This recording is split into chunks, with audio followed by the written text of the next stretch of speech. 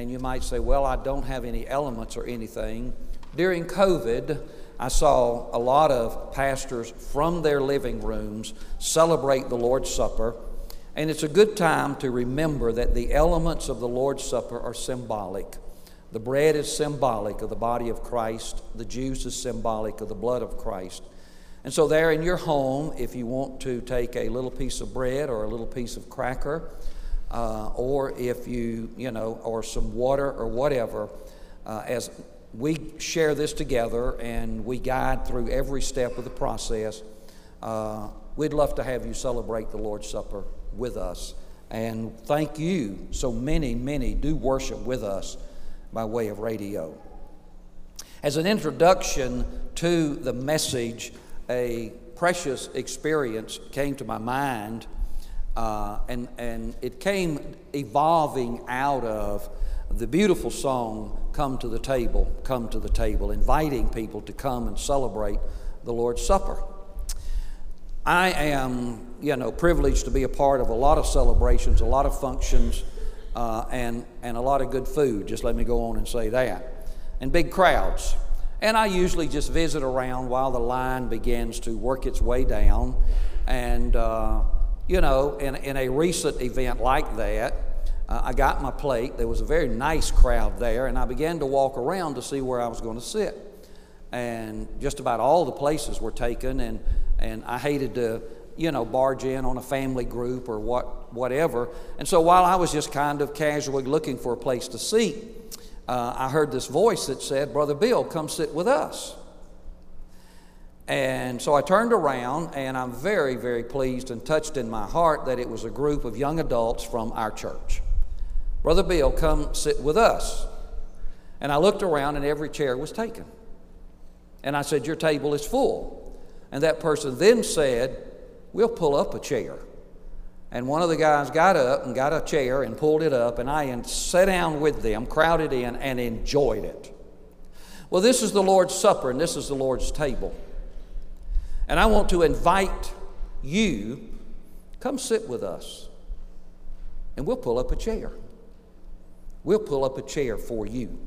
You might say, "I'm not worthy, I don't know what it's all about," but I do pray that by the end of a very short devotion that you will feel better about that. And that is, and this here got to be longer than it needs to be, so I'm going to be kind of, cutting it down some. But that is, it just crossed my mind because we don't have very many actually identified by name of the disciples that are there. But if you survey the Gospels, you will begin to identify the people that are there and an identification of the 12 that are there at the celebration of the Passover and the Lord's Supper. And I'm going to tell you, once you get to know those guys, you're going to come to the table. Because they were just poor, weak, fallible people like us. So who was at the table? I began with possibly the most, beloved of them all, and that is the Apostle John. And I'm using their apostle designations now because these, all of them but one, saw and was with the resurrected Lord. The Apostle John. And to give you an indication as to what John was like before Jesus and in his early experience with Jesus, John is one of those, he and his brother James, that Jesus gave them the name son of Boanerges, which means son of thunder. They were hot-blooded, quick-tempered individual. Now don't look around. Anybody here like that? Come sit with us, amen? Come sit with us. John and James, when they left a village that was not very kind to them, they said, "Let's call fire down on them." And Jesus let them know, that's not the way that we are going to respond. And around that time, in Mark chapter 3, verse 17, he then began to tell them, begin to name them the sons of thunder. We also see that they had and I don't know how to state this. This is the way I'm going to state it, that they had a pushy, ambitious parent. Now, I'm not going to tell you it was their mother. It was just a pushy, ambitious parent, okay? She went to Jesus and said, Jesus, when you come into your kingdom, can one of my boys sit on your left hand and one of my boys sit on your right hand? And Jesus said, well, can they drink the cup that I'm going to drink? Which was that cup of suffering. But then in John chapter 13 and verse 20, which is John's account of the Lord's Supper, we see this John, this son of thunder, this individual of ambition.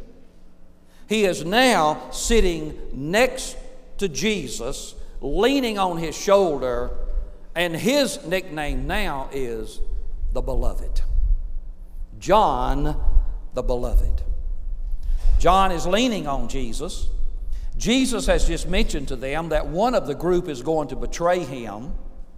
I don't know exactly. I think in Leonardo da Vinci's Lord's Supper painting, the Last Supper painting, he kind of has an idea, or we would. But Peter, that you would think would be, the one right there, Peter's down the table somewhere. And he whispers to John. Read this in John 13, verse 20. He whispers to John, ask him who it is. Ask Jesus who is going to betray him. And so John asked Jesus. And Jesus simply said, the one that I dip bread and hand to will be the one. And that was Judas Iscariot.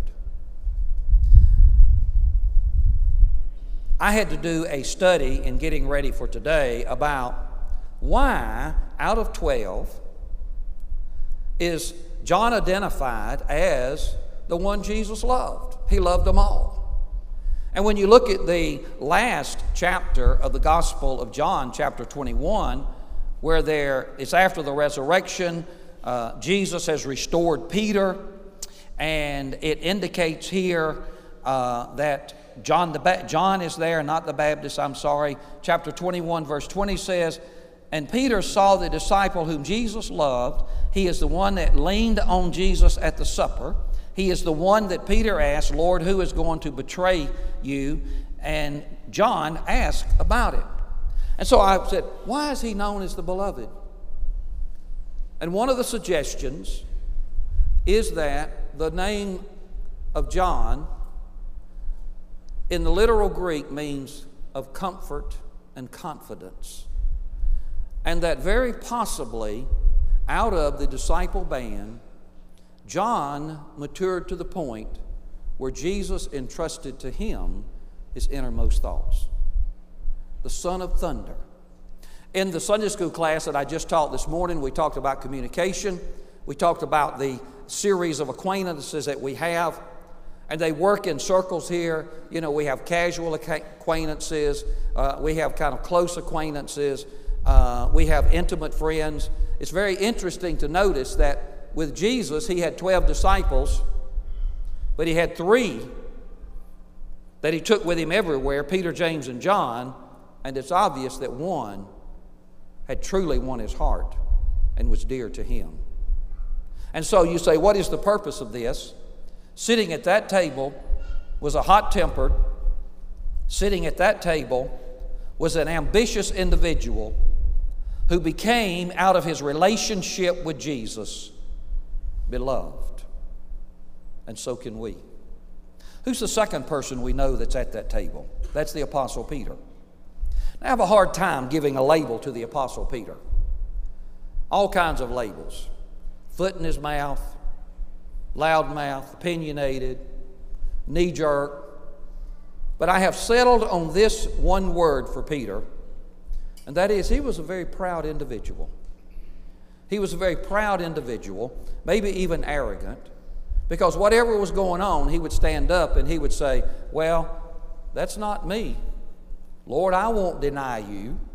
Lord, I'll go and even die with you.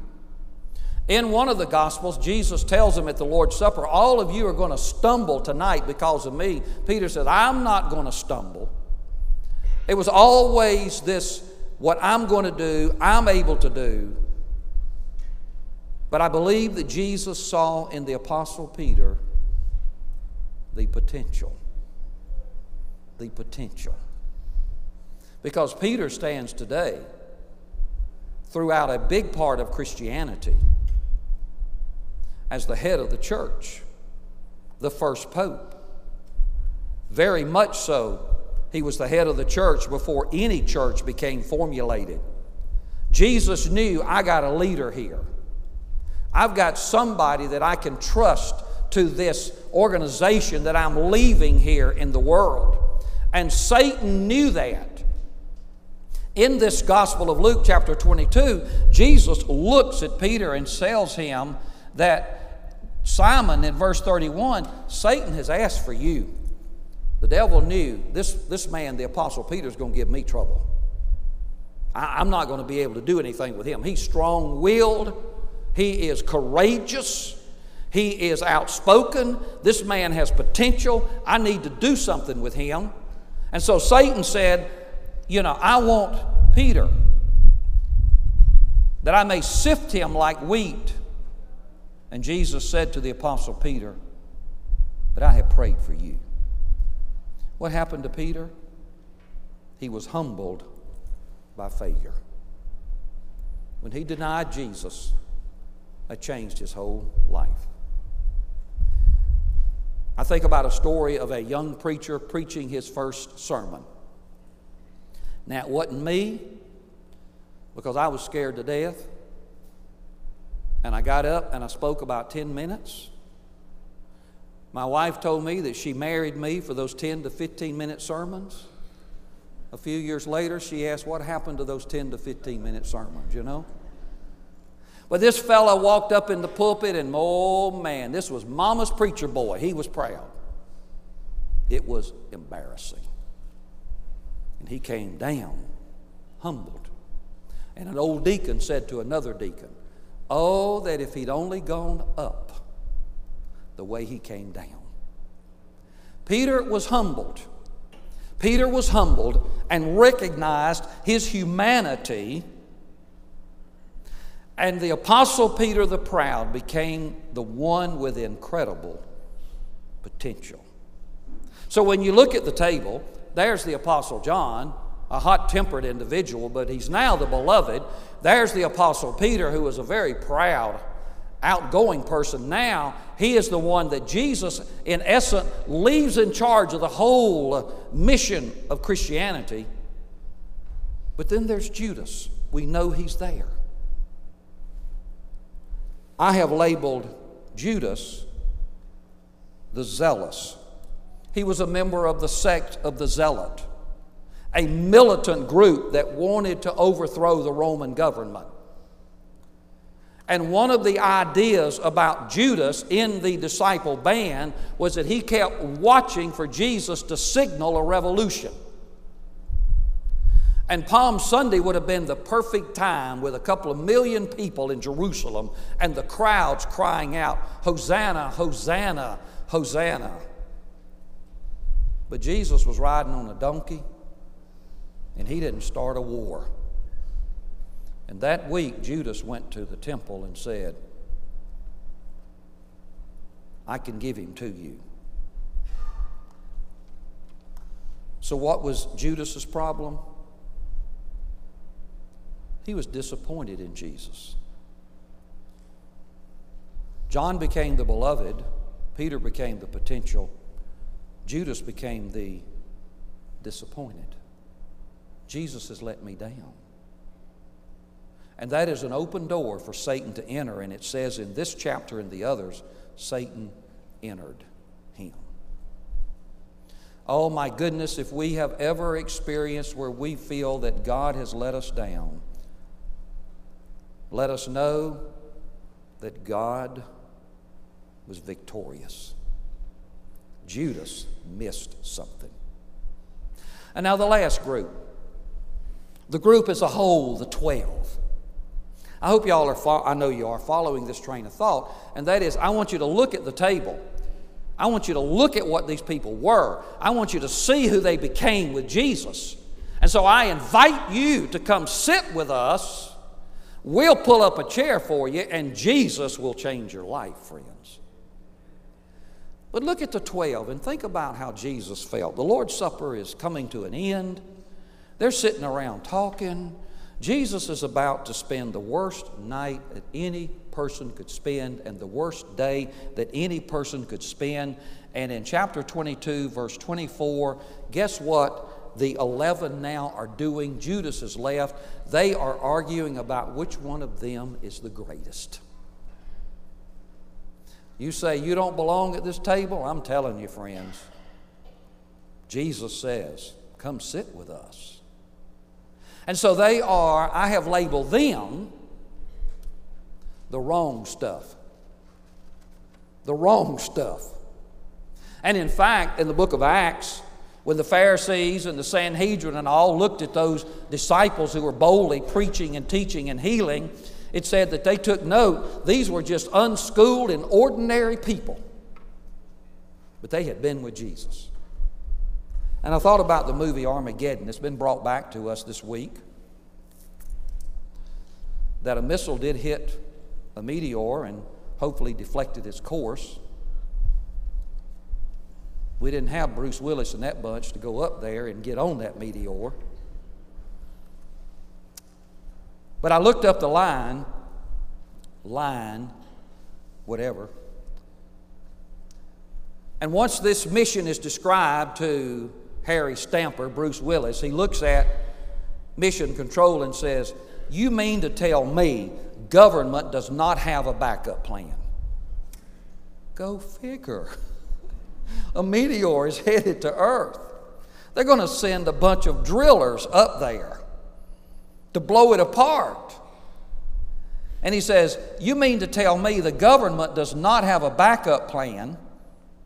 And he's got his guys with him, and he says, you are pinning your hopes on these 8 Boy Scouts to save the world. If you looked at that band of 12 back then, you'd say, Jesus, are you pinning the hope of the world on these 12 Boy Scouts or these 11 Boy Scouts? And Jesus will say, you just wait and see. And they turned the world upside down. And so, I invite you to celebrate the Lord's Supper with us. I invite you to come to the table and we will pull up a chair for you.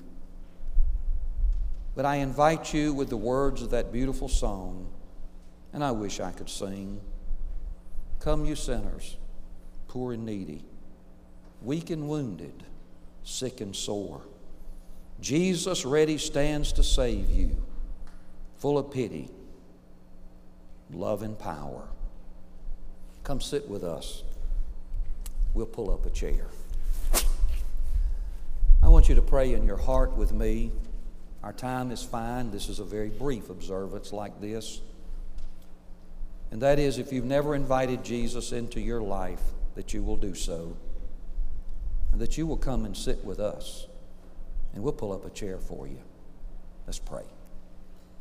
If you've never prayed a prayer, and it's a very simple prayer, that Philippian jailer asked Paul and Silas, sirs, what must I do to be saved? And they said, believe on the Lord Jesus Christ and you'll be saved. In the book of Romans, chapter 10, verse 13, the Apostle Paul says, whosoever calls on the name of the Lord shall be saved. If you do not know within your heart and you do not feel that you belong at this table, will you simply within your spirit say, Lord Jesus, I'm a sinner, poor and needy, and I believe that you are Lord, that you died on the cross for my sins, that you was raised the third day, that you're coming back again. Will you come into my life and forgive me of my sins? In the name of Jesus we pray. Amen. It's not simplistic. And as the television evangelist will say, if you prayed that prayer, we believe you got saved. You prayed it from the heart. So come sit with us. We'll pull up a chair for you. I invite our chairman of deacons, Dr. Ricky Brantley, and our Vice Chairman of Deacons, Greg Callahan, to come, and they will assist in the serving of the Lord's Supper.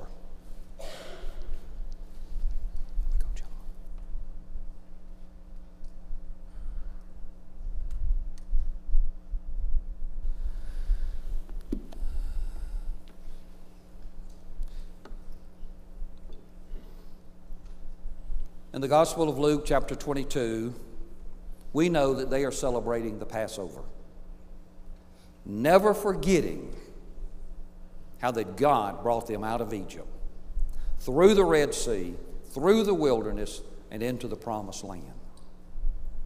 That night, Jesus gave it an additional meaning, and that is of God, through Christ's death on the cross, delivering us from the bondage of sin. Through the blood of Jesus, He sets us free. And like in Egypt, and I know that you're familiar with things, that like in Egypt, after all the plagues, Pharaoh would not let Jesus or God's people go. And so the death angel passed through, claiming the life of the firstborn of everything. But there, the worship of a sacrificial lamb began, and the blood of that sacrifice was put on the doorhouses of the faithful. And God said, when I see the blood, I will pass over you. When we accept Jesus Christ, His blood cleanses us from all unrighteousness. And when Jesus sees the blood, we are saved to the uttermost.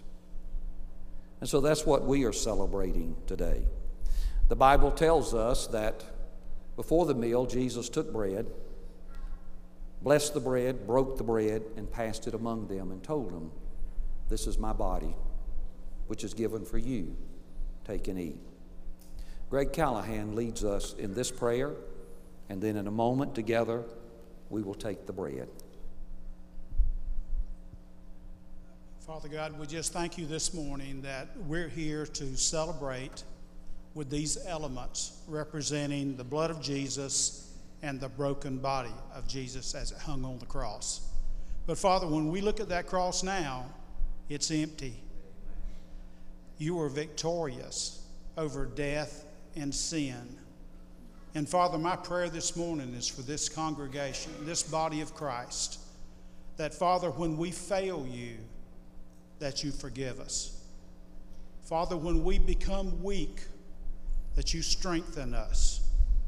When we need understanding, Father, I pray that you fill our hearts with your word.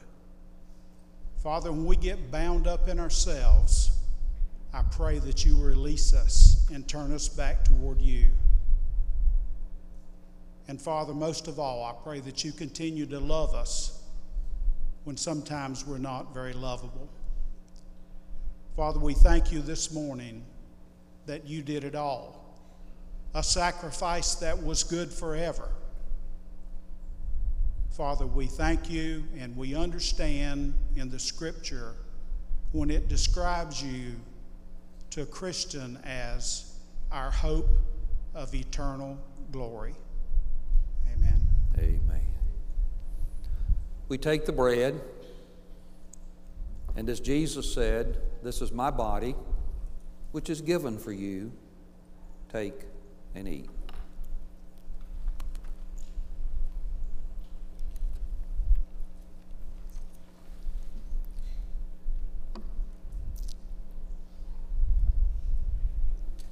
After the supper, Jesus took a cup and poured it, and said to them, "This is my blood, which is shed for you.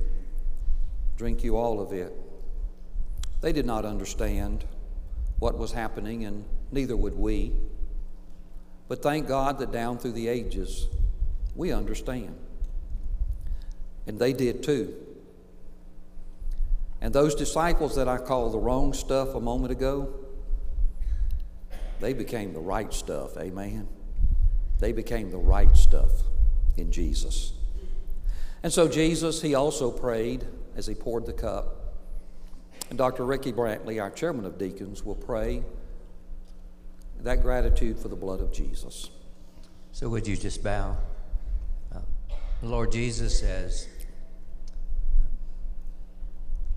I stand here this morning, I'm overwhelmed with your sacrifice, just how you could give your life for a sinner like me. And yet you did it. And you offered, you've offered salvation not only for me, but everyone who proclaims in their heart a belief in you as their Lord and Savior. And Father, how you shed that blood that it might cover my sin and the sins of your people. How eternally grateful, Lord, we are. And Lord, as we take this cup, I pray, God, that we might sense once again in our hearts that you are able to save the one who is lost. You're able to rekindle in all of us, Lord, a new way, a life with you. Forgive us of our sins in Jesus' name, and thank you, Lord, for your sacrifice on the cross to save sinners like us. In Jesus' name I pray. Amen. Amen. We take the juice, and as Jesus said, "This is my blood which is shed for you. Drink you all of it."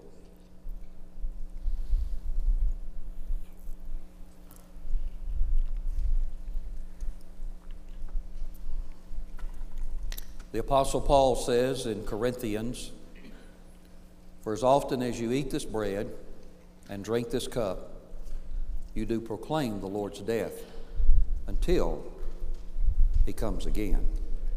Amen. He's coming back. We sing a hymn of invitation, and I pray that as you've looked at that table 2,000 years ago, you could actually see yourself there, identified with just the pure humanity that was sitting there. But then that you can look at them after his death on the cross and the resurrection and the coming of the power of the Holy Spirit on the day of Pentecost. You can see yourself there as the right stuff for Jesus Christ. If you prayed a prayer a moment ago to receive Christ, a prayer like you've never prayed before, this is what we call the hymn of invitation.